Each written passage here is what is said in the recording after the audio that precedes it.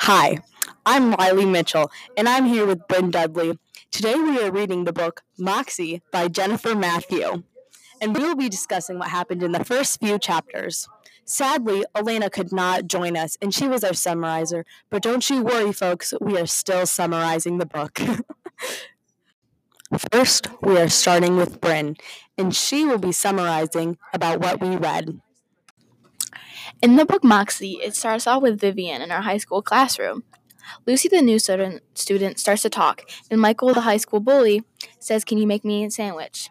This triggers Vivian's inner rage. Then, when she goes home, she visits her mom's rebel box. In the rebel box is a feminist petition against boys and how they shouldn't get away with everything. The reason she does this is because when she goes to a high school football game, on one of the footballers' shirts, it says, "Can you open your legs?"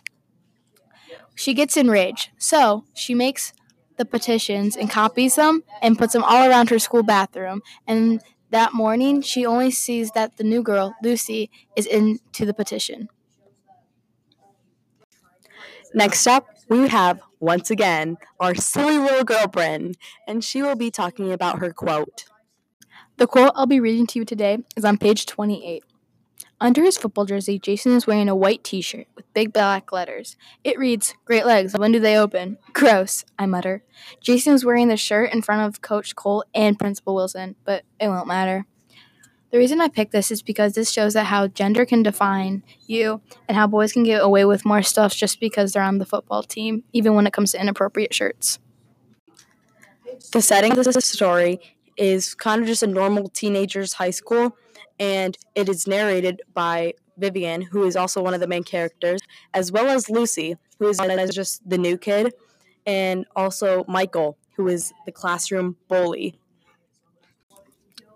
Vivian is kind of that girl that at first she's really really shy, but like as you start reading more and more, she kind of expresses herself more and more, kind of like referring to what her mother was like. She wants to become more like her.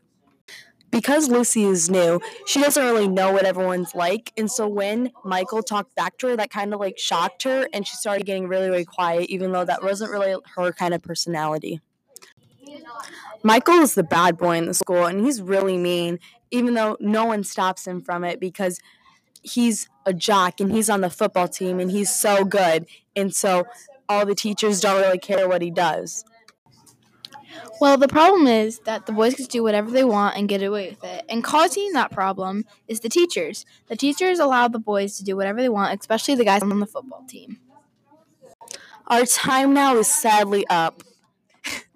Thank you guys so much for listening, and stay tuned for next week when we talk about what happens next, and we'll see if Vivian is able to stop this horrific problem. Horrific? Yes.